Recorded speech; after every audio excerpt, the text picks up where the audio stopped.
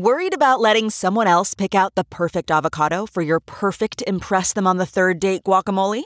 Well, good thing Instacart shoppers are as picky as you are. They find ripe avocados like it's their guac on the line. They are milk expiration date detectives. They bag eggs like the 12 precious pieces of cargo they are. So let Instacart shoppers overthink your groceries so that you can overthink what you'll wear on that third date.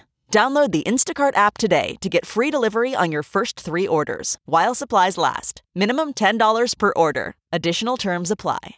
This podcast is brought to you by eHarmony, the dating app to find someone you can be yourself with. Why doesn't eHarmony allow copy and paste in first messages? Because you are unique, and your conversations should reflect that. eHarmony wants you to find someone who will get you. How are you going to know who gets you if people send you the same generic conversation starters they message everyone else? Conversations that actually help you get to know each other. Imagine that. Get who gets you on eHarmony. Sign up today. Hey guys, Mark Striegel here on Talking Metal. Thanks for joining us. I'm checking in with you right now from Central Park South and 5th Ave, right on the corner of Central Park here in New York City. It is a Monday, and all the horses and carriages are lined up here. This is where a lot of people come to take a buggy ride, I guess you'd call it, of Central Park. And nice day. Spring is here. Thanks for joining us on Talking Metal. Let's get into the episode. Check out the critically acclaimed release, Curse of the Red River, the brand new full-length album by Barren Earth.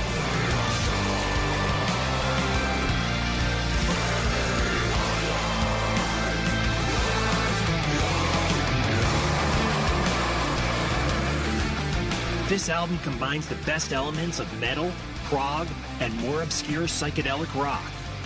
Visit Peaceville at PEACEVILLE.com to buy the CD and to check out other great metal acts. Use the links in today's show notes of the Talking Metal podcast to open your iTunes and download Barren Earth.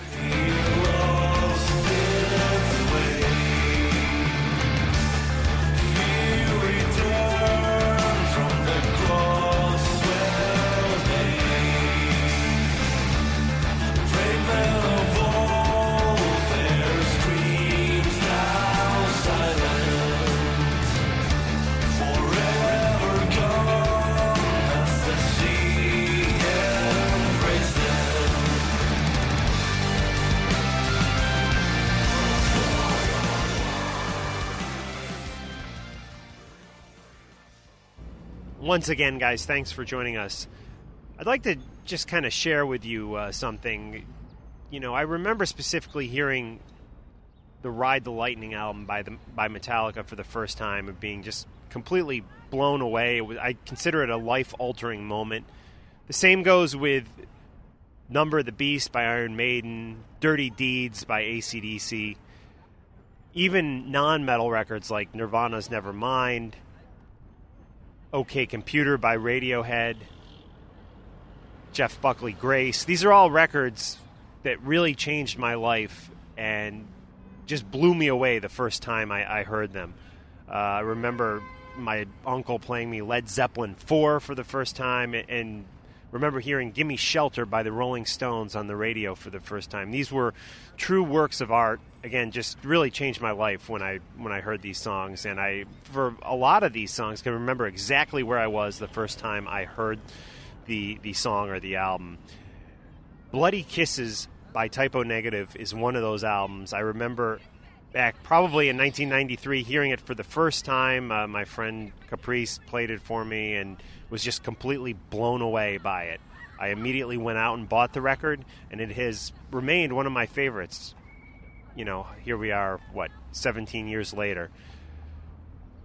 The world has truly lost a great artist who gave us some really great stuff.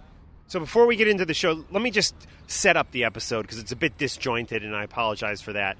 But we have John Astronomy, Bert Gabriel, and myself checking in with you from New York City. That'll start the episode.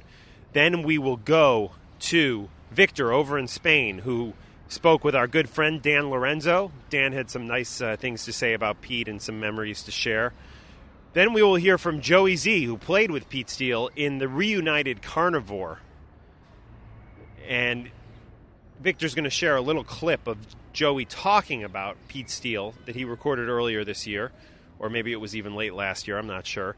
We will conclude today's episode with a brand new interview that Victor and I did, probably less than a month ago, with Joey Z here in New York City when Victor was visiting. So, again, it's a little disjointed, a little complicated.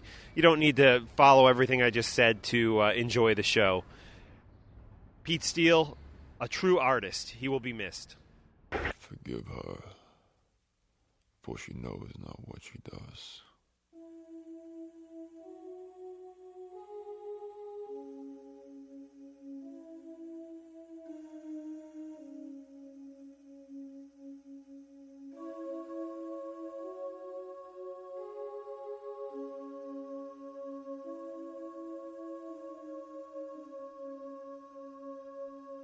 Across upon her bedroom wall, from grace she will fall. An image burning in her mind, and between her thighs.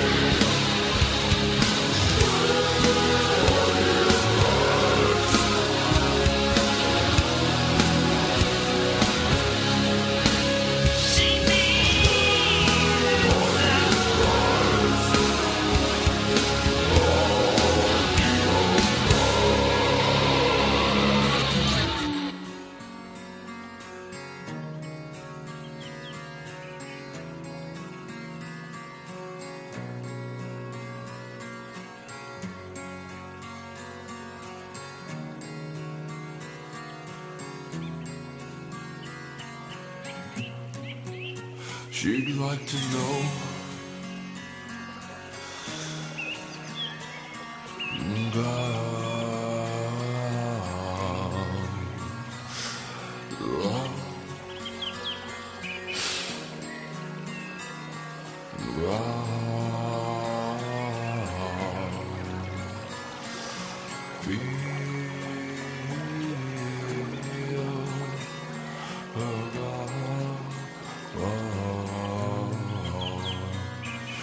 inside of her,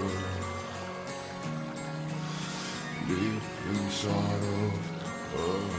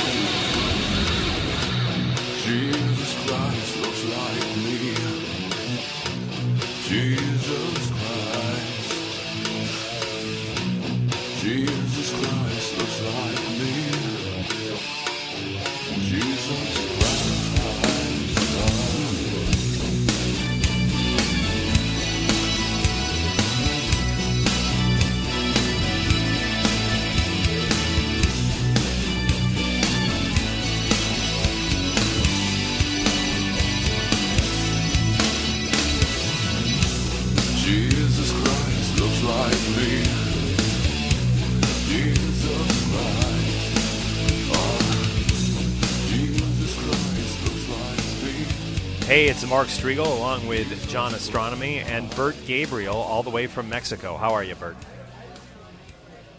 Dramatic pause. All right. Cool. Welcome to America. Welcome to the radio. Shall I say internet radio?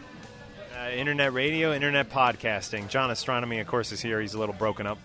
Yes, we are very devastated at the loss of one of the greatest metal singers and innovators of a whole new genre, Mr. Peter Steele, and we're just blown away and devastated by his passing today. Yeah, last week, by the time you're hearing this, we actually just can't express how sorry we are to hear this news. I remember hanging out with John and actually my wife at the Rob Zombie show a few years back and actually talking to Pete while he was there rocking out. Without a doubt, Nokia Theater, one of the coolest venues. And what I can't help but remember is that there was a Roadrunner show at that same venue where I believe Ville from him did a Type O song at a Roadrunner anniversary party. And I just know that so many people are broken up about this. Evan Seinfeld, Dan Lorenzo, everybody has commented on how sorry and how sad they are that they lost what they feel was a brother to them. Yes, and we're going to hear from Dan Lorenzo in a bit. We're going to turn things over to Victor Ruiz over in Spain, our Talking Metal correspondent over there. He does his own podcast called Mars Attacks. You can check it out on MarsAttacksRadio.com. And he also writes for the Metal Army, metal-army.com. And, of course, can be heard all the time on MarkStriegelRadio.com. He does shows there and also helps do a lot of the programming. Victor and I, when Victor was in New York a few weeks back, we actually hooked up with Joey Z, who is the bandmate of Pete Steele in Carnivore. And we weren't really talking about Carnivore in that interview, but I know that we have since spoken with Joey Z. Actually, earlier today, I think Victor heard from him, and he is just devastated by this news, obviously. And Joey Z, of course, played in the more recent version of Carnivore with Pete. So, anyways, just a sad time in metal. And I'm also a fan of this glam metal band, Pretty Boy Floyd. You hear about that, Vinny? Yeah, without a doubt. Vinny Chaz, right? Yes. Yeah, I liked, as you guys know, I liked all of the glam rock groups from Poison on down. And, yeah, I don't even know what happened to him. And I'm not sure that anyone really knows what happened to Vinny Chaz. But I definitely knew who he was. And I haven't, unfortunately, seen them live. But didn't you guys do a gig with them in the past? Yeah, my band actually opened up for Pretty Boy Floyd probably about 8 years ago, 7-8 years ago out in Jersey, in Clifton, coincidentally. And I don't believe Vinny was in the band at that time. I can tell you those guys were partying like maniacs. So hopefully that wasn't one of the reasons that Vinny died. I'm not sure. Yeah, from what I've heard from the great website Metal Sludge, it appears that he may have called out sick on Friday, and no one heard from him for a few days, and they showed up at his place and they found him dead. And what a ridiculous thing. This guy's probably like around 40 years old, I would say, and very sad. It's very sad. Especially even more sad when, no one quite knows exactly what happened and the poor guy is alone, home alone or something like that. It's very sad. And same with Pete Steele in his late 40s, but still a very sad day in gothic metal and glam metal history.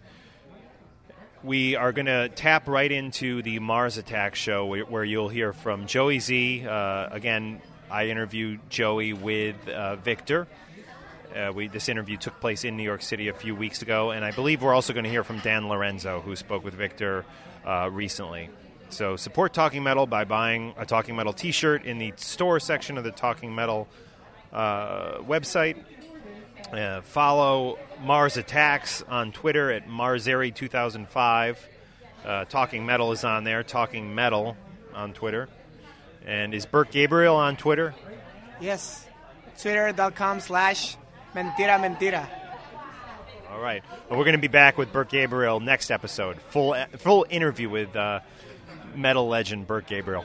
All right. And I want to just mention that I was hanging out with you guys when you did the Joey Z interview, and he was literally one of the nicest people we ever had to the Talking Metal studios. And Joey, let's hang out again, man. And I'm sorry that we're all going through this tough time, especially you, dude.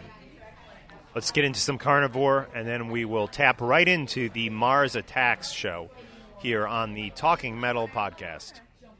Yeah, can I get the...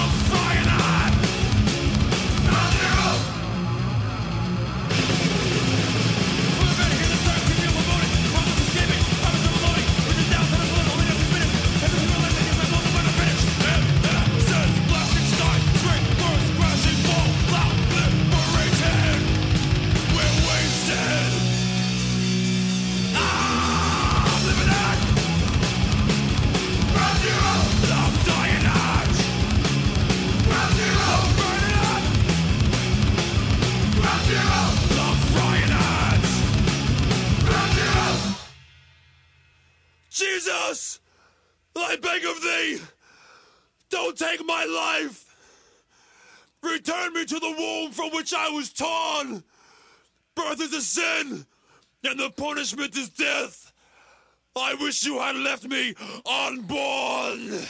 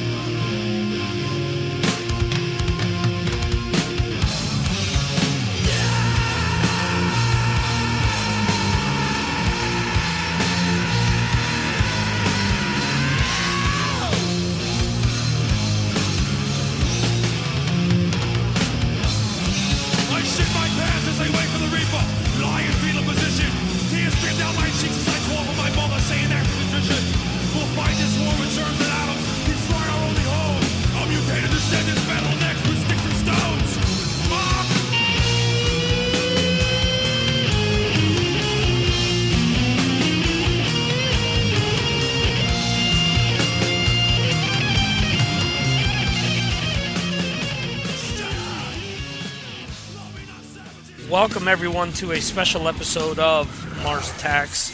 This episode will be our tribute to Peter Steele. And let me just explain a little bit about how this episode originally came about. And I want to mention that we're not doing this to capitalize on his death. We're doing this as music fans, and this is going to be released jointly by Talking Metal and by Mars Attacks. And let me set all this up for you. Last month I did a live show with John and Mark from Talking Metal while I was in New York.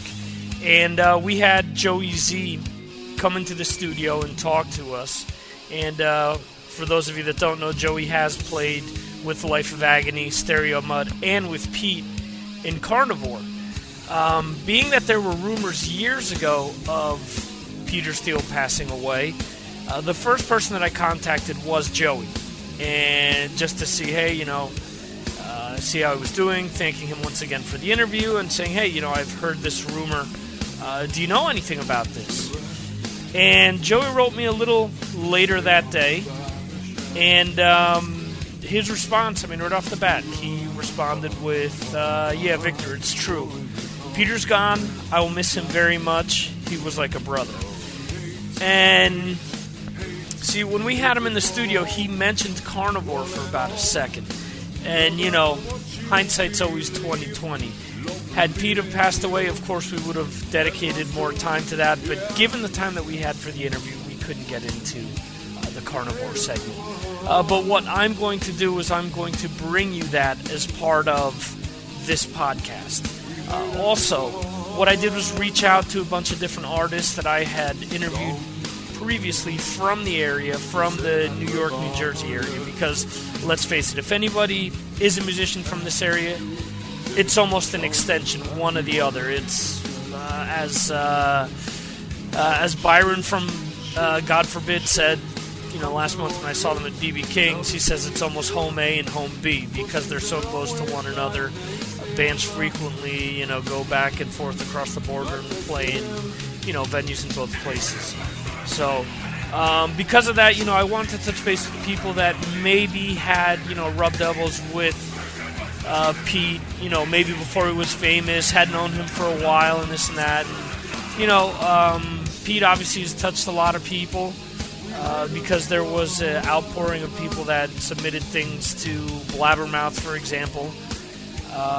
And, what I want to do is celebrate Pete. And, I'm not going to say that I was the biggest Type O Negative fan because I wasn't. I really enjoy his music, and I have pretty much everything that the band has ever put out. Behind us, you will hear We Hate Everyone because that's the first song that I ever heard by Type O Negative that really caught my attention. I heard it on WSOU back in the day sometime. in the early 90s. And getting sort of off track here, but I reached out to a bunch of different artists, and I was able to get Dan Lorenzo from Hades, Nonfiction, and Screaming Metal, amongst other things, on board. So what I'm going to have, I'm going to play a clip of Dan discussing Pete Steele. We'll get into the Joey Z bit with him talking about Carnivore from my previous interview with Joey, and then the end of the episode will be the episode that I did with the guys over at Talking Metal. So here's a little Typo Negative.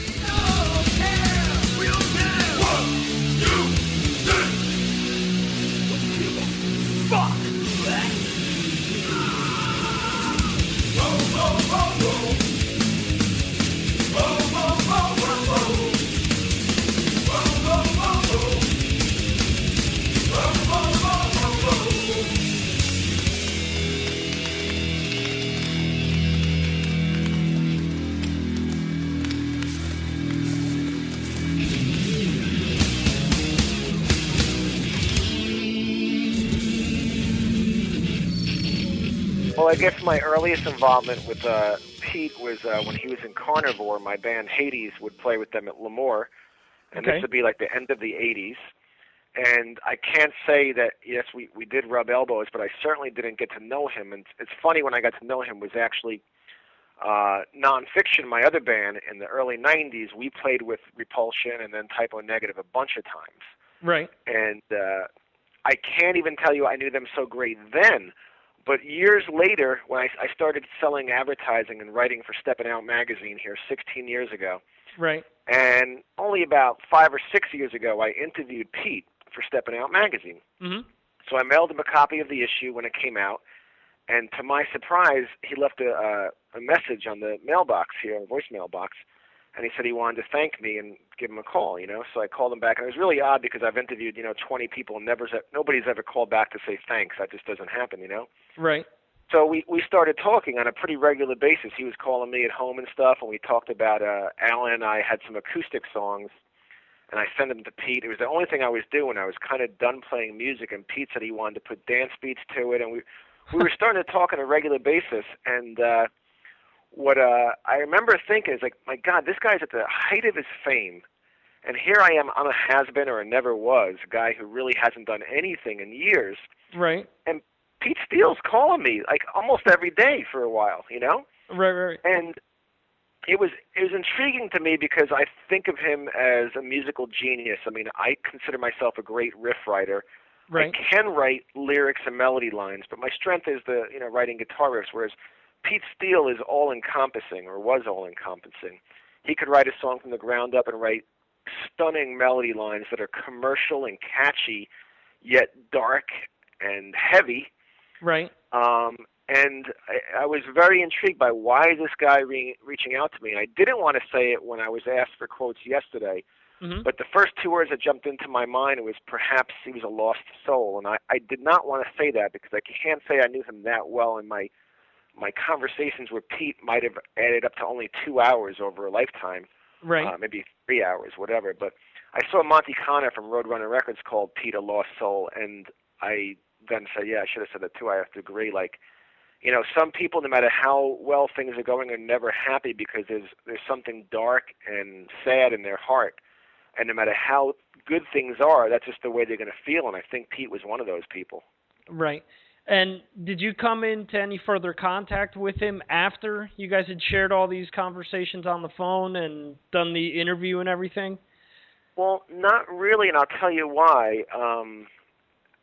This might make me sound almost wimpy, but I mean, I was married at the time, and right. As a married man, I believe in being faithful, and I kind of go to bed at 11:30 at night, and Pete would want to hang out and have me meet him in the city, like to see some band at midnight or whatever. Mm-hmm. And, he lived in Brooklyn. It's like, it would be an hour for me to drive there.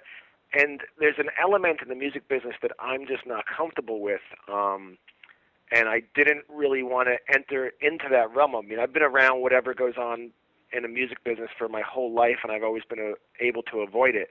Mm-hmm. But I just thought, you know what, is this something I really want to get into? I'm married now. I'm happily married. And is this something I really, there's certain people that you don't invite into your life because you're afraid of the consequences. And I think Pete was a good guy and a gentle soul as far as I knew, but I know the element around famous rock stars has always had a darker element that I'm really just not comfortable being around, particularly at this point in my life. Right. Okay. No, so that was about it. So that's why really after we talked for about 3-4 weeks, and I kind of said, no, I'm not going to come out tonight. I just kind of went nowhere because I kind of wasn't pursuing it on my end, Okay. I know that a lot of people, when the bullet is hot out of the chamber, a lot of things start to come out, a lot of people started saying, he was a genius, he was a very big inspiration, and that spur of the moment right when, he died. Do you think that 5-10 years from now, people are going to look back and say, you know what, Pete Steele was a genius, he was a big influence, those Type O albums really marked a before and after, not only for Roadrunner, but for metal and hard rock in general? Yeah, absolutely. There's certain music, and it's funny because like I said yesterday when I was asked for comments, I said I'm not generally into 4-minute songs. I prefer the Kiss, Aerosmith, 3.5 minutes and get out of there. Right. But Type O Negative songs to me almost like work, but I appreciate it so much. It's majestic, and like I said yesterday in my initial comments, although I think of myself as a great riff writer, Pete definitely touched upon things and had songs that you cannot just tip your hat to and say, my goodness, this guy is really, really on another level. And as much as my pride almost bothers me to say that, there's certain people, whether it's Pete Steele or Jerry Cantrell or, Lennon McCartney, who I only own one Beatle album, but they're on another level from you. Right. And Pete is one of those guys, and I think as time goes by, it will prove to be even more true. I could tell you one other story that I'll remember from Pete when I was interviewing him. I was talking to Pete about the future, and he was telling me at the time how he was a much happier person when he worked for the Parks Department, which I can sort of understand that because right now Bobby Blitz will call me or Ron Lipnicki from Overkill. They'll call me from being on tour. Right. And a little part of me really wishes I was out there with them promoting my music on tour in a different city of the night. But the real me, who's living in reality, would rather spend the night with my wife watching Family Guy and going out to dinner and going on some vacations than being in a different city every day. Right. But I was talking with Pete about the future, and I said, well, Pete, something regarding the future. And he said, we'll cross that bridge when we come to it. I said, or in your case, you'll jump off that bridge when you come to it. And he said, I like that. Can I use that? So I'll always remember that, That's great. And my last involvement with anybody from Type O Negative was the drummer Johnny was emailing me saying, hey, he'd like the Curse CD. Maybe we should jam someday with Blitz. And then he told me that Pete moved to the Poconos and they were looking for a rehearsal studio. This was just a few months ago. Looking for a rehearsal studio between Brooklyn and the Poconos. And I knew two guys named Dave, and they ended up rehearsing at Fox Studios before their last tour. And the owner from Fox Studios was very freaked out by the Type O Negative lyrics. His daughter was a big fan, and he almost didn't want the band in there. But then he had some conversations with the band. They rehearsed there, and he was telling me how they were just nothing but gentlemen, Huh. Cool. Yeah, I mean, everyone that I've spoken to or come in contact with, both as fans or, as part of the industry, have commented the same thing, have all said that the guys were all very approachable, they were all down to earth, and, and this is before all of this happened. Like I said, when we interviewed Joey, he was, saying how, Pete was very genuine, he was very kind, but at the same time, he could pretty much roll with the punches and come up with, things on the spot. He was very witty, and he was saying that he was great at coming up with lyrics just out of left field. They'd come up with a riff, and, the lyric would be there, so. Sure, Victor. I mean, he was a tortured artist, and sometimes you have to have a heart or a brain that makes things real dark for you to create such beautiful art, Right. No, I got you. And unfortunately, I think throughout history and throughout music, we've seen that, with so many people over the years that that's been true, and so many artists that are still out there that it's true. So it's just a shame that that he's gone. It was almost surreal when I read the stuff yesterday because obviously, the hoax that had happened a few years back. But, it's unfortunate. And, with all of these things, like Lennon and McCartney, as you'd mentioned before, with the Beatles and so many other people, we'll have to continue to remember them through their music. So. And that is the best thing. My favorite thing about music is how it'll outlive us all, and that's right. Beautiful. That's a wonderful thought I have, that someday I'll be gone from this earth and people can still listen to my music if they like it, and that just blows me away. Can you imagine 200 years from now somebody will be playing In the Know by Nonfiction? I cannot even imagine 20 years from now, but time goes by real quickly, and things happen. Like, we're doing the Hades shows now, our 25th anniversary, and it is mind-blowing how quick time does go by, Victor. Right. And you guys are going to be out, Keep It True this month? Yeah, actually next week we're at Keep It True. We're playing Dingbats on Wednesday, April 21st, and we fly to Germany the very next day if the clouds from the volcano in Iceland don't prevent us from doing so.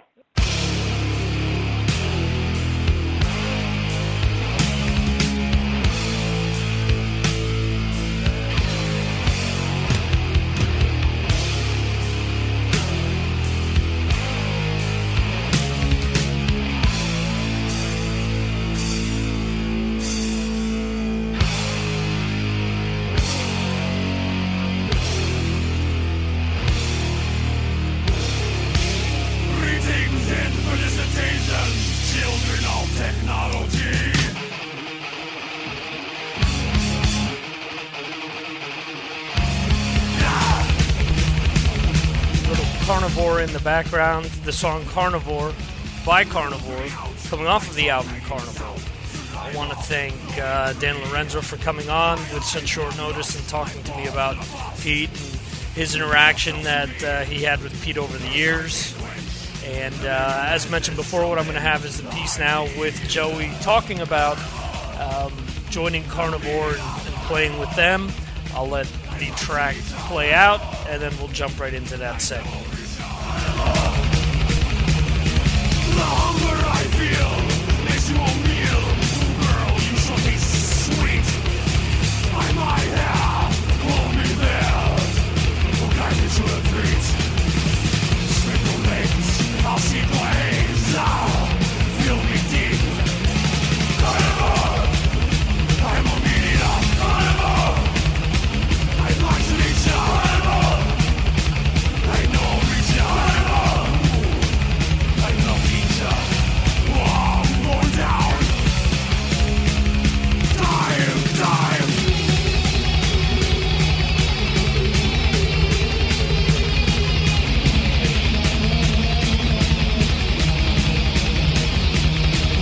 Oh, come on.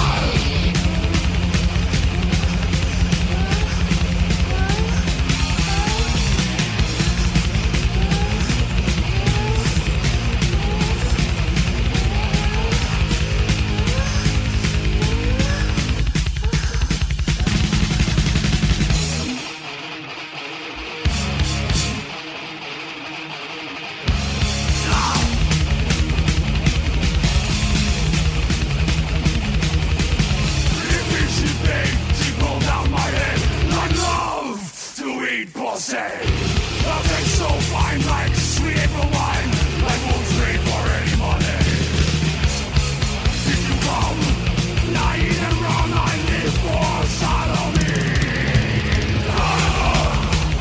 I'm a meeting. I'd like to meet you. I know I'll reach you.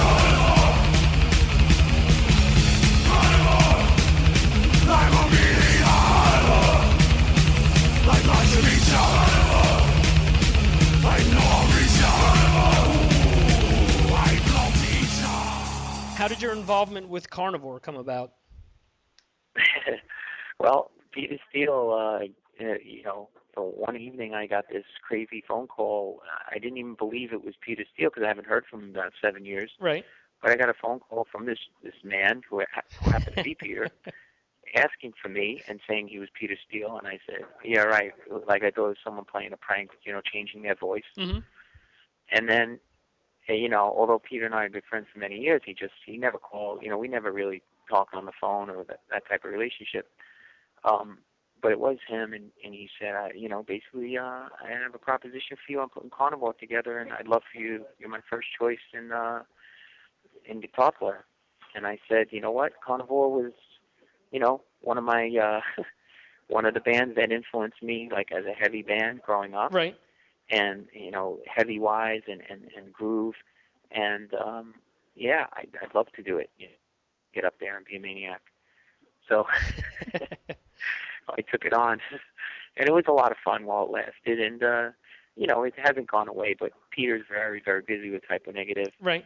And I reassured Peter that any time that he has that bug in his him to make Carnivore happen, just to reach out and we can talk about it and see if it works out with everyone's schedules. And I think that's mainly the thing is when it works out with everyone's band schedules, Right. So it's still there though. Cool. So we could possibly see something in the future then. Yeah. Okay. Yeah, I wouldn't say that the band it's a done deal. It's again, we never closed the chapter on it or anything, and Peter's never gave us the word that it's a done deal. Right. So, you could possibly see something happen in the future with that. Cool.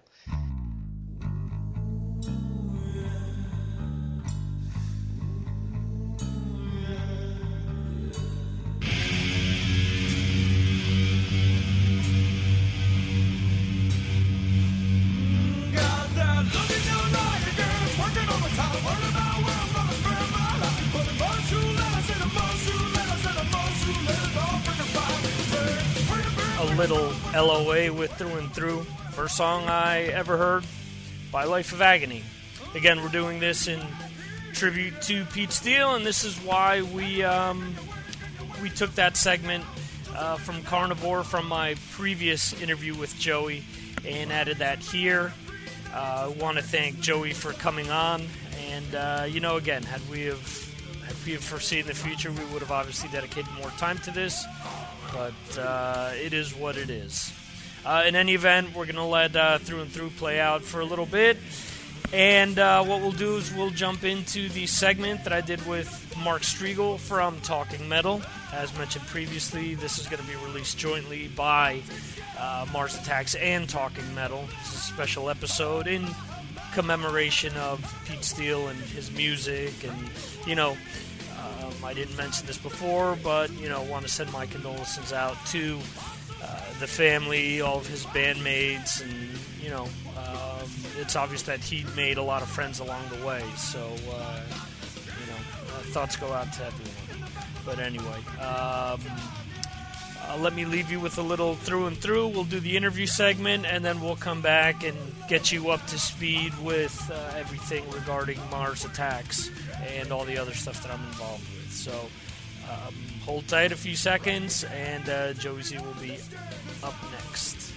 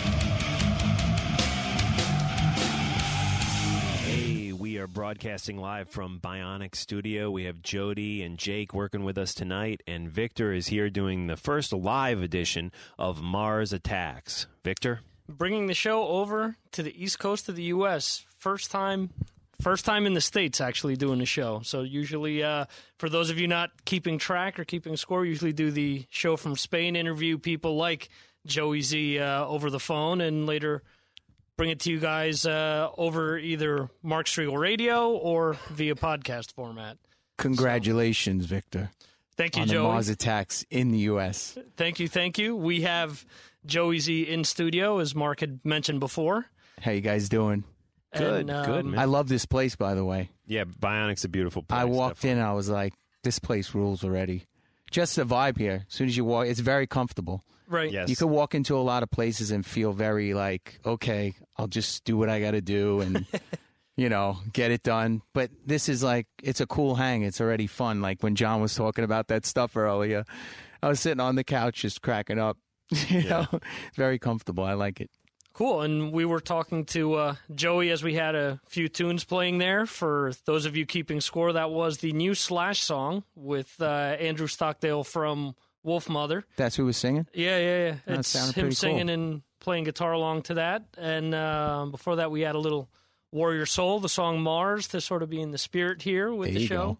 go. And as far as Joey's concerned, we had him back on the show back in November. We were about to, Life of Agony was about to do the 20th anniversary shows That's right. over at the Starland and at the Highland Ballroom here. And how did that all go down? Well, that's funny. Just mentioning that interview you did. I was in Macy's. No kidding. That background noise you heard Right. was a security guard bumping me saying, like, I was on the phone forever sitting where you try on shoes. Right. And the security guard kept walking by me, like, every time, and he kept looking at me like, what is this guy doing here? And finally, so that noise anyway in the background was Macy's, by the way. And here I was thinking, all right, he's at some production meeting or something, something for the studio. I had an allowance, so I wanted to buy a new pair of shoes, which I'm not wearing right now. But anyway, the Starland Ballroom show went great. We actually recorded it, right? Audio, just an audio recording. I'm sure plenty of people got a lot of footage on their video phones because I saw a lot of stuff online, which was cool. Right. But we're going to put that on vinyl only. Oh, okay, cool. Which would be really cool. We thought just do something special. Like, we know there's a lot of vinyl collectors out there that want, some cool special vinyl things. It's going to be limited. Every single one is going to be signed. Okay. So we have the recording, okay. And it's being mixed right now. So hopefully that'll be out by the summer or something like that. Cool. And we're going over to Europe. I'm actually leaving Wednesday. Today I'm leaving the 31st. So yeah, Wednesday, and we're going to do River Runs Red shows in its entirety. River Runs Red, for all those who don't know, is Life of Agony's first record. They kind of just, put us on the map, you would say, right, Victor? Right. Like, it became like a cult type of following for that record. I've had people crying on my shoulder. It's very special to us, Roadrunner release? Roadrunner, yeah. They released our first 3 records. River Runs Red just became one of those records that people just cling to.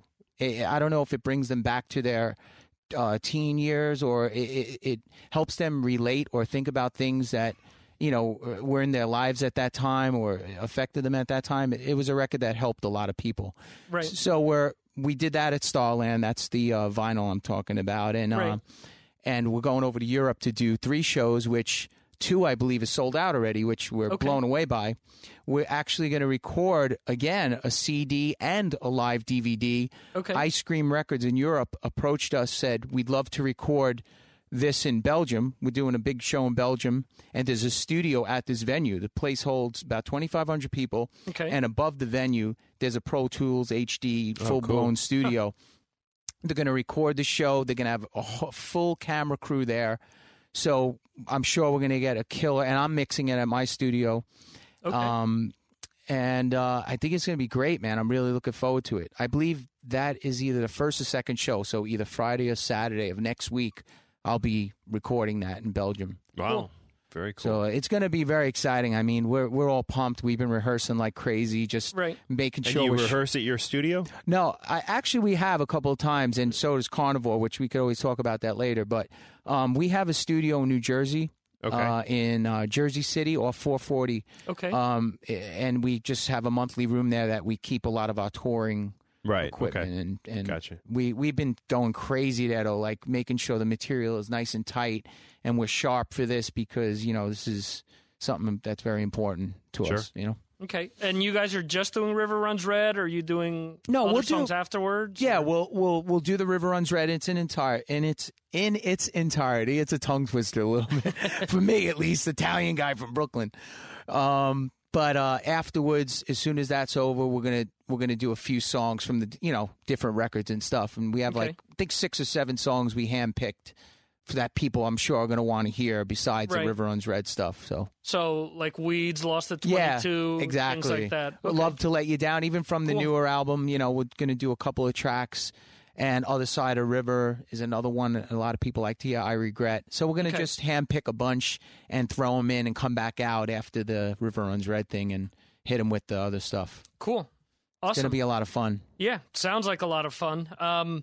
You guys also did some more touring after these shows. You played a few shows with with God Forbid, excuse me. Yeah, God Forbid actually ended up pulling off of it because they got the Five Finger Death Punch tour, which I don't blame them. I mean, that's a full-blown tour. So, they had to pull off. There was only a couple of shows I think they were going to do, but it ended up working out. We got Seventh Void, which is Kenny and Johnny from Typo Negative. Yeah. Their band, and they jumped on the show, so it was great, man. All friends, it was a great time, and the crowd loves it. They love the River Runs Red stuff, like I said. Right. Insanity from start to finish. Wow. As soon as you come out, they just, the crowd erupts into this, like, I don't know, it just looks like a war. Sometimes I look out, I'm like, is everyone all right? It's pretty cool, though. That's cool. We love it. The last time we spoke as well, you had mentioned that you guys had been possibly writing new material. You had been at like the infant stages of putting things together. We're like turtles, man. We're not a very fast, we don't write songs fast. And it could be a good thing because we only write when we're really feeling something. Right. People always are breaking our chops. I don't know what I'm allowed to say on the air here, but whatever you want. All right. People are breaking up balls constantly about like, well, how come you guys put out a record once every, whatever. And we're like, we just want to write when it feels right. We don't want to just write to get something out, to get a piece of product on the shelf again or whatever. That's, I think, the battle for every band is write something that means something. Right. Because we've all heard those albums that our favorite artists come out with, and there's a little bit of disappointment in there. Mm-hmm. And you know what? Life of Agony, the last record we released was on Epic in 2005. Right. And that album, there was a little hint of that, I think, because we were kind of being pushed to hurry up a little bit with the writing process. And I think here and there, even being in the band, I feel and hear a little hint of that. We had to get going. We had to get moving on the material. So now that we're not with a label, we don't have management, believe it or not, and this is a good thing for all the bands out there that are doing it on their own, which a lot of bands are now. It's weird. Like, we're doing better than we've ever done. We have probably the best setup now, being that we're taking care of everything on our own, and we're making the most money, believe it or not, than we've ever made. Yeah. And we don't have a label. We don't have a new album. Our last album came out in 2005. Right. And we don't have management. We're doing it all ourselves. So I don't know, man. It's like there's hope out there with everything that's out there now, from the internet, all these sites that could put your music out for you. There's CD Baby, Taxi, all of these platforms and these places where you could put your music out. It's just a great thing for a lot of the younger aspiring bands that are not sure what to do. Go to these sites. Go check out 101 Distribution.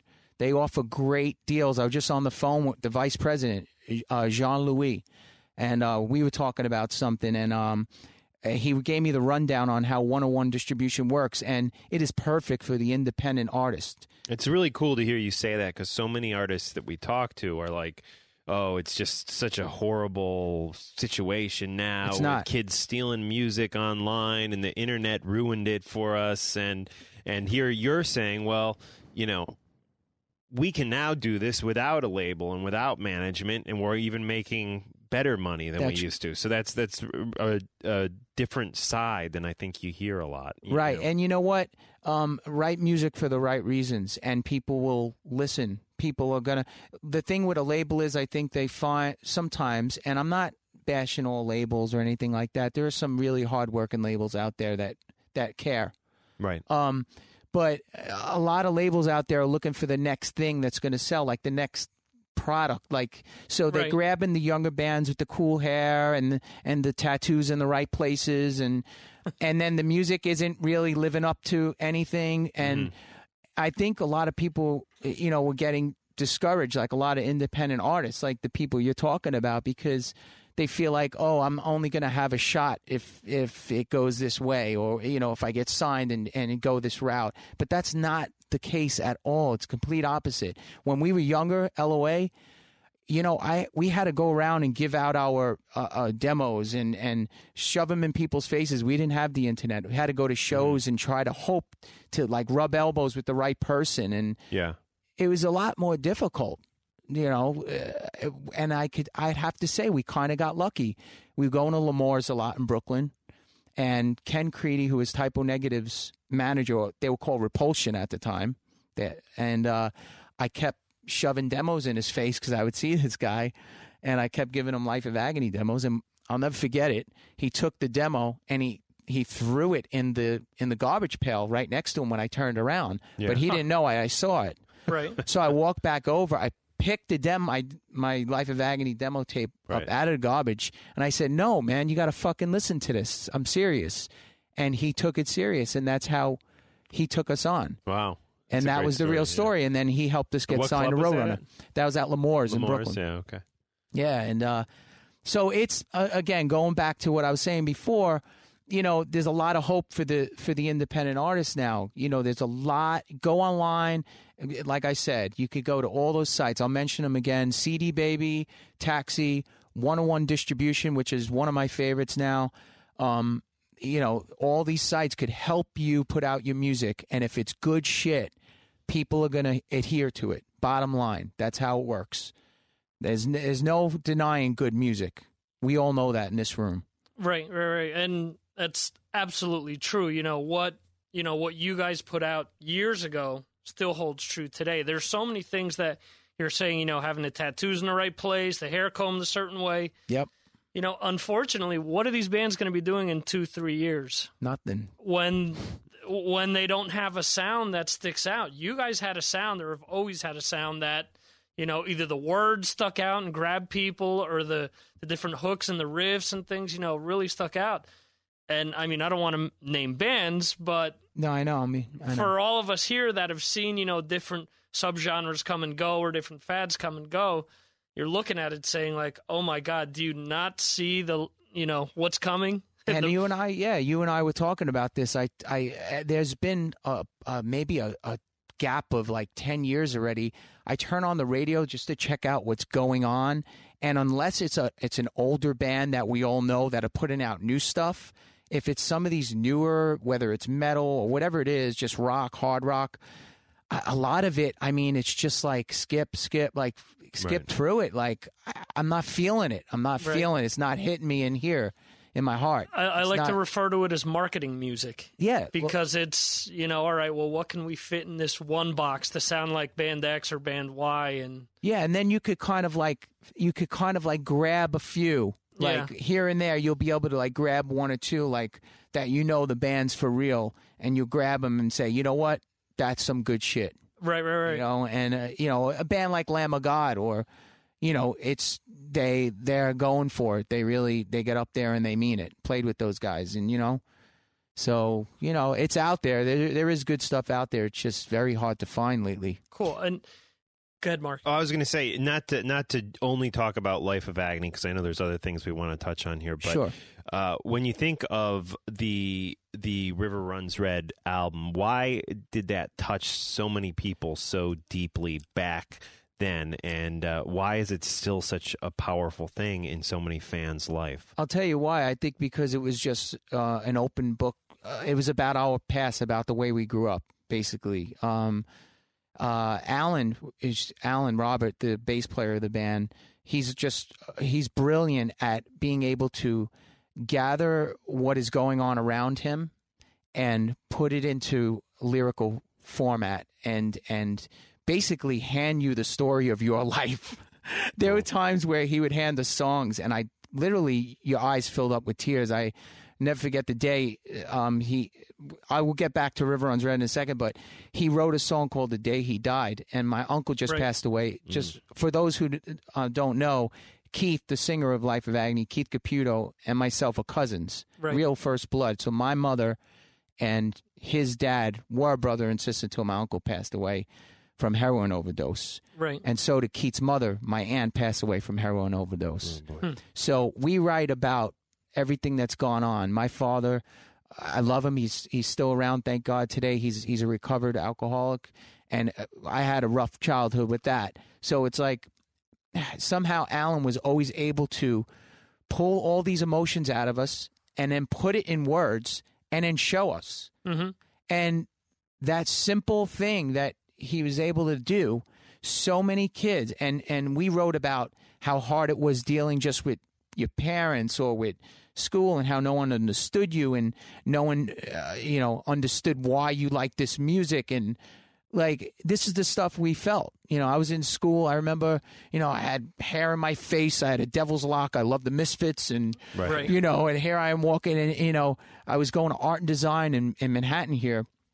I only lasted 5 months in that school because I got jumped by all these dudes one day, and like my mother wouldn't even send me back to that school, just because I looked, I had leather jacket on and hair on my face, and and I never went back after that day. So like we wrote music about just everything we experienced, from our families to outside the house, inside the house, a lot of that, school, jobs, girlfriends, and we just squashed it all. Alan was just able to put it into a lyrical form, and the music was so true and real because we just want to see people move. Right. That was the background where we come from. Cro-Mags, like I said, Misfits, Metallica, Carnivore, Typo Negative, which was Repulsion. All these bands like were very groove oriented, like riffy, with solid, heavy, groovy backbeats and stuff. And that's the stuff. Biohazard was a big influence on Life of Agony back in the day, on the River Runs Red stuff, musically, and Friends too, of course. We grew up in the same neighborhood. But all of these things, you take all of these things, but we were just being true to ourselves. So going back to River Runs Red thing is, we were just being us. And you know what? After a while, I think the industry can taint you as a band, because you can lose sight of that, because before you signed, we wrote River Runs Red. We weren't even signed yet. Basically, we had most of those songs written. We were just a bunch of kids that loved doing it. And I'm sitting here, but I'll tell you, like, you can be tainted by getting into the cycle, having to do the next record, having that pressure, now come up with more of that stuff. And we did. Not as organic. Exactly. Yeah. Right. Exactly. And we did. We came Ugly was, again, an extension. And thank God we were somehow able to always keep an aspect of that that reality in our music. We were able to keep that. And I think that's why our fans and all the people that listen to Life of Agony just stayed with us.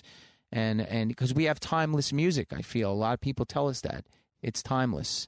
Yeah, I remember when River Runs Red came out, and even when Ugly came out, a lot of people coming up to me saying, you got to listen to this. This is exactly how I feel, or this is my life right here, Yeah, listen to this. In a nutshell, and they could relate. And I've seen it firsthand. I'm looking down at the audience, and the maniacs that are getting squashed up against the the gate, especially at those festivals. I mean, there are tears pouring out of their faces, and I know why they're crying. Right. I know. I've cried on stage when we sing some of the songs about my aunt and uncle. We have a song called How It Would Be. Right. The song's basically, Keith wrote it, my cousin, about how it would be if he ever met his mother. I remember her because I'm a couple of years older than her, my aunt. Older than Keith, I should say. So I remember her a little bit. I was 3 or 4 when she passed, and Keith was only 1. Oh, my gosh. Right. So he writes this song. I wonder how it would be if my mother was still around and what type of person I would be. And like, here I am on stage when we got back together in 2003 to do the Life of Agony reunion, when the band actually came back together after 6 years. And here I am on stage, the first show, and I couldn't stop crying like a baby on stage. Like, it just hit me like, wow, you know, this is real. Like that's my family. Like, and he's looking at me and singing in my face, and like I see it in his eyes. And this is what we're not fucking around, right? You know, we're living it, dude. Yeah, it's pure emotion just coming out on stage. And the crowd, I got the chills right now on my arm. The crowd feels this shit. And when you're a band, that's the kind of shit you need to bring to the table. Like, I'm not saying you have to always write about hardships, but bring that real passion or emotion. And this is going out to all you guys out there that are writing new music. Tap into some of that, because we need more of this stuff. There's not enough of it. There's not enough of it around right now. And people are just writing for the different reasons. And, you know, we need more of the goods. Do you see, or did you form this opinion based on the production side of things now, being that you're running a studio where you're seeing that people aren't bringing the goods to the table? Or is it just being a casual music fan and just not hearing what you want to hear on the radio? It's both. It's a little bit of both. There are bands I know that come through. For instance, I'm working with a band right now called Misery. Right. They have what we need, basically. They have that pure love for what they're doing, heart and emotion. They have that pain. They write about all the painful shit and crap in their lives. And I love working with these guys. I'm producing their record right now for a label called Super Metal Records, which I'm actually also helping the label rep for them, because I like the people there. I like them. There are a couple of guys. They like me. They asked me if, you know, I'd like to be a part of it to help find more talent. And I said, sure, you know, I just want to, you know, do something, work with real people. So Misery, going back to Misery, they're a band that you're going to hear. The album's going to be called Evil is Crowned. I'm actually starting to mix it this week. Cool. Okay. We recorded at Systems 2 where I did River Runs Red. Right. The guys in the band are big LOA fans. They know the whole history, and they great guys. So they wanted to do the record at Systems 2 where we did River Runs Red, which I thought was a killer idea because it's full circle for me. Do they have a similar sound to Well, they have aspects of that in there, but they're a lot heavier. They're like more of a, if you combine Life of Agony with Pantera and like Lamb of God. Like, cool. They have a really hard metal, like they're really gonna do well, and I'm glad I'm part of the team to adhere to a band like that I believe in. And so, but then going back to what you said, yes, I do see a lot of that. Like, I do see a lot of bands coming in that just want to be in a band, and I want to do it with, you know, for a living, and it's cool. I get it. You know, I get it. Being in a band is cool, but you need to dig a little bit deeper. A lot of these bands just need to go the extra step, the extra mile, figure out what it is that they want to say. What message are you bringing?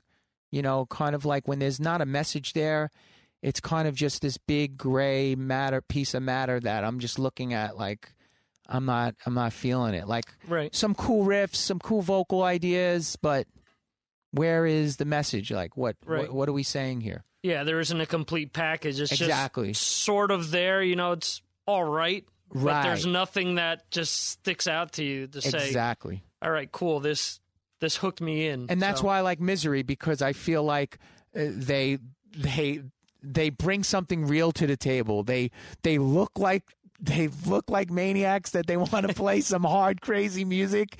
They have passion for metal. You could just tell it's written all over their faces. They don't have a piece of gray matter.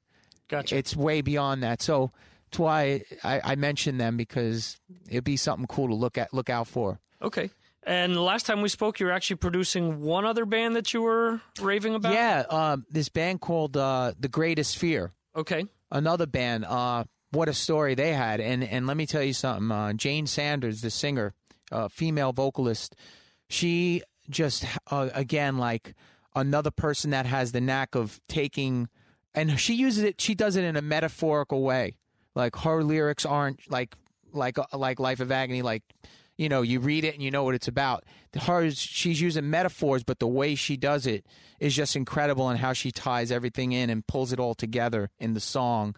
There's a song called "A Flower Without Sun," and that I produced with them, and they're just a couple.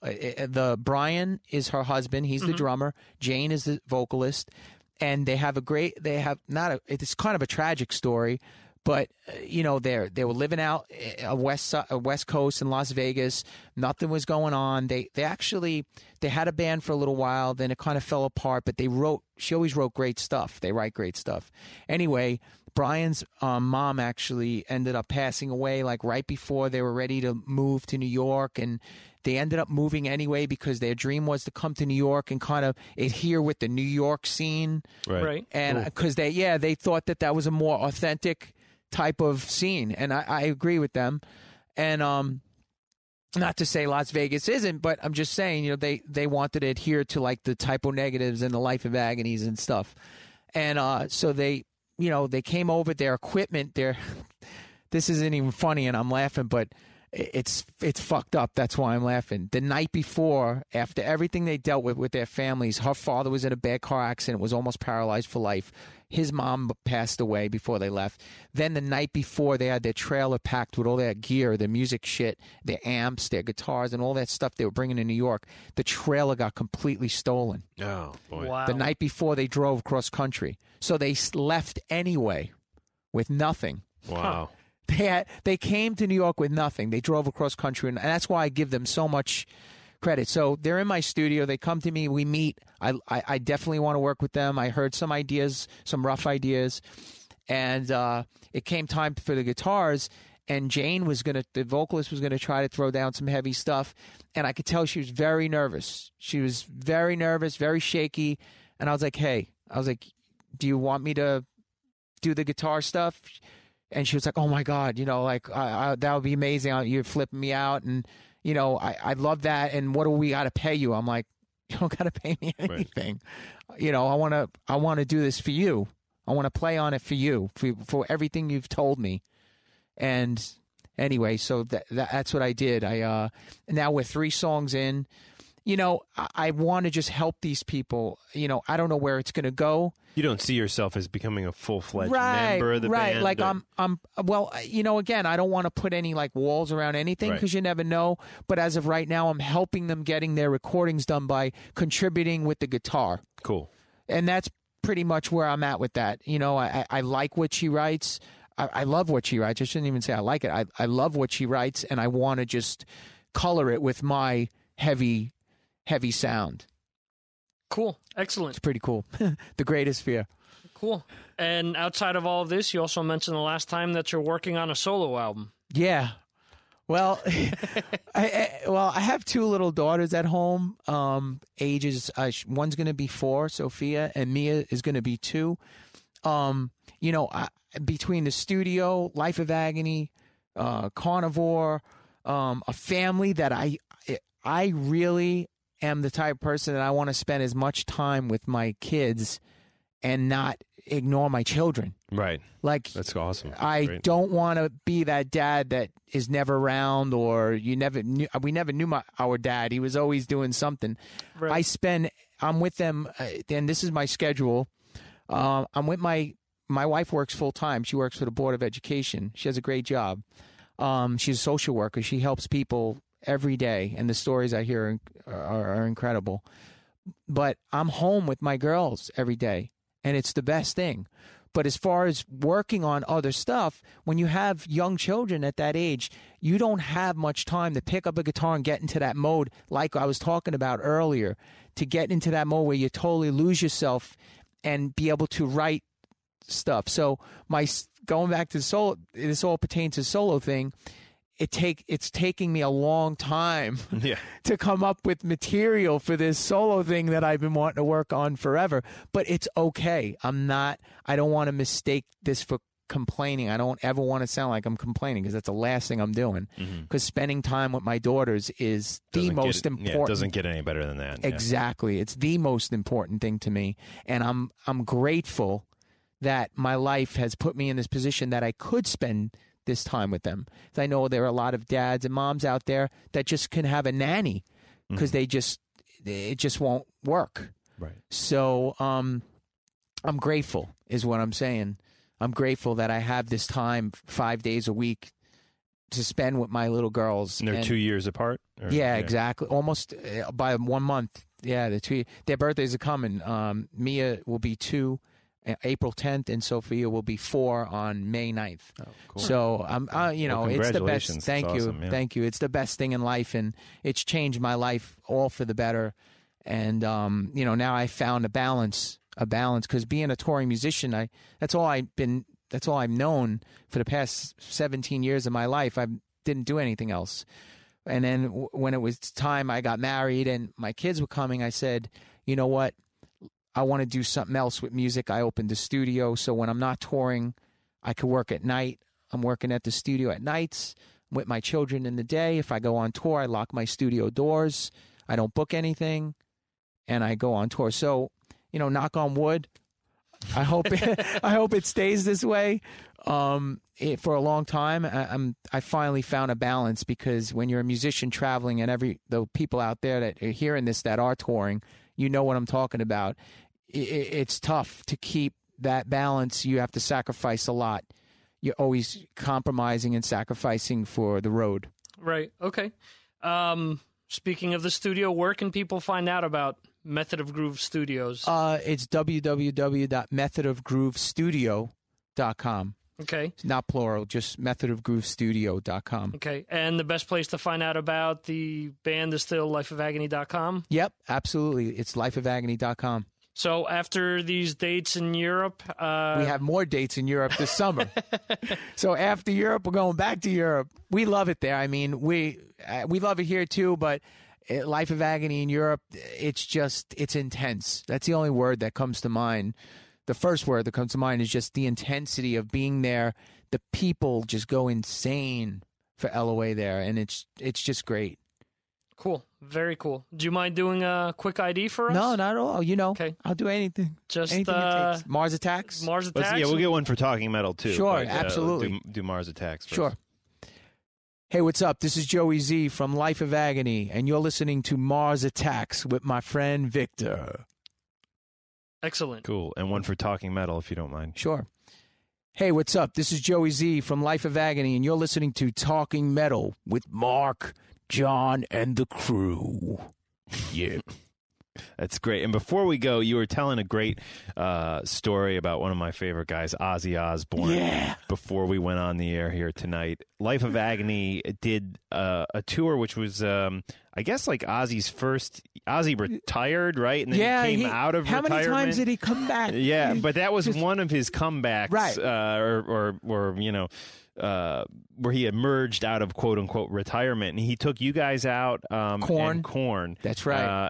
That was, I think, Joe Holmes was a guitar player. That's right. On that tour. Joey. Geezer was on that tour. Yeah. No kidding. I had one of the coolest moments. Randy Castillo, who passed away. Yeah. Right. May his soul rest in peace. He was on that tour. What a great guy Randy was too. I had a chance to actually play with him. Oh wow. On Geezer's equipment because Geezer was late to a show on one of the arena shows, and I always watch Soundcheck because I just thought it was awesome being on this. This is my first arena tour. It was 1996. I was how old am I now? I'm 38 years old. It's 2010. I guess I can't do math that quick, but I guess I was 24 years old. Right. So here I am, and 24-year-old dude on Ozzy Arena tour, and anyway, I watched him every day, Soundcheck, everything, and Joey Holmes was like, "Well, where's Geezer? Geezer's not showing up for a while. We need to check." Joey was a great guy. He looks at me. He's like, "Hey, Joey Z, man, you could play a little bit of bass." I was like, I think I can manage. Yeah. And he's like, "Come up here, man. Come play with us." And I jammed with them, with Randy and Joe. And just like random jamming, or were you guys actually playing a song? I played Crazy Train and Paranoid. Oh, that's awesome. On bass. Yeah. I can't tell you how it turned out, but I don't know if I played all the right parts. Yeah. But I think I was just like a kid, like at Christmas morning. I was just up there just like, I can't, this is amazing. Like I'm playing Geezer Butler's rig, and I have his bass, and I'm jamming with like Joey Holmes and Randy, and it was just an experience. Well, that's a great story. It's not the story that you told before we went on air. The story before, what I was telling Mark and Victor and the guys here a little earlier was the kids, Jack and Kelly and Amy, were young then. You know, you got to imagine, a lot younger, and they had a nanny on their bus, and they wanted to play video games in color. They had like all kinds of art supplies and stuff, and Jack had asked his father, "Hey, Daddy, could Joey ride the bus with us tonight? Could we give him a bunk and he can color with us and play video games?" And I was like, "I'd love to, of course, you know." And then Ozzy pulled me aside. He pulled me into one of the side dressing rooms. He's like, "Hey, Joey, let me ask you a question." I can't do his accent that great, but he's like, "You're not going to bring any drugs on the bus, are you?" I'm like, "Ozzy, have you lost your fucking mind?" Of course I'm not bringing drugs on the bus. You know, what are you, crazy? I don't do drugs, first of all. And it just was funny that he would actually pull me aside and ask me if I was bringing any drugs on the bus with his, like, you know, kids. They were like 8 years old. But that's being a dad, and I don't blame him. You know, here you are on a tour with a bunch of guys. He hardly knows me. He sees me around and catering and Sharon's sweetheart. You know, we see them around, but you know, they didn't know who was going on the bus with their kids. You know, just what I'm wanted saying? to be careful. Right, exactly. And he just was making sure. But it was funny. He actually asked me if I was going to be bringing any drugs with me. A couple great stories. Well, Joey, thank you so much for taking the time to come here to the studios, and we'll definitely repackage this on Mars Attacks, and also hope maybe Talking Metal too, if it's okay with Victor. Yeah, why not? Give it double exposure, if you will, and keep us in the loop as to what you're up to, and best of luck to you. Thank you so much, Mark. And you too, Victor. Good luck with everything with Mars Attacks, and good luck with Talking Metal. This is a great place. I'd love to be back. Okay, well, hopefully you I'd will love be. to come back. Yeah, we'd love to have you back, definitely.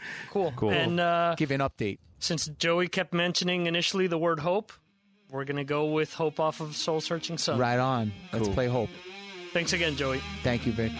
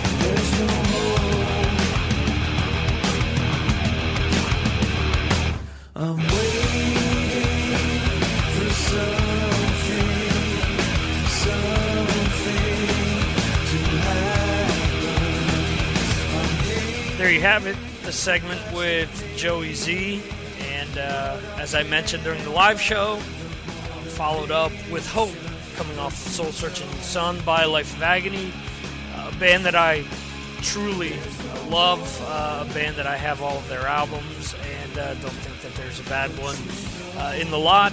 And first and foremost, you know, I want to thank Joey for coming on both times.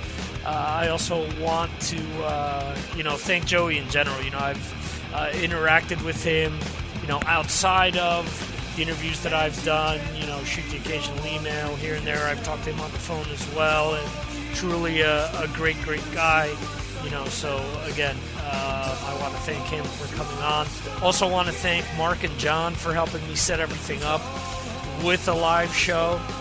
And I want to thank you guys for tuning in, not only to the podcast, but to those of you that listen to the radio show that I do on Mark Striegel Radio, and those of you that also go the extra mile and listen to the Fusion Sonica podcast and Fusion Sonica radio show.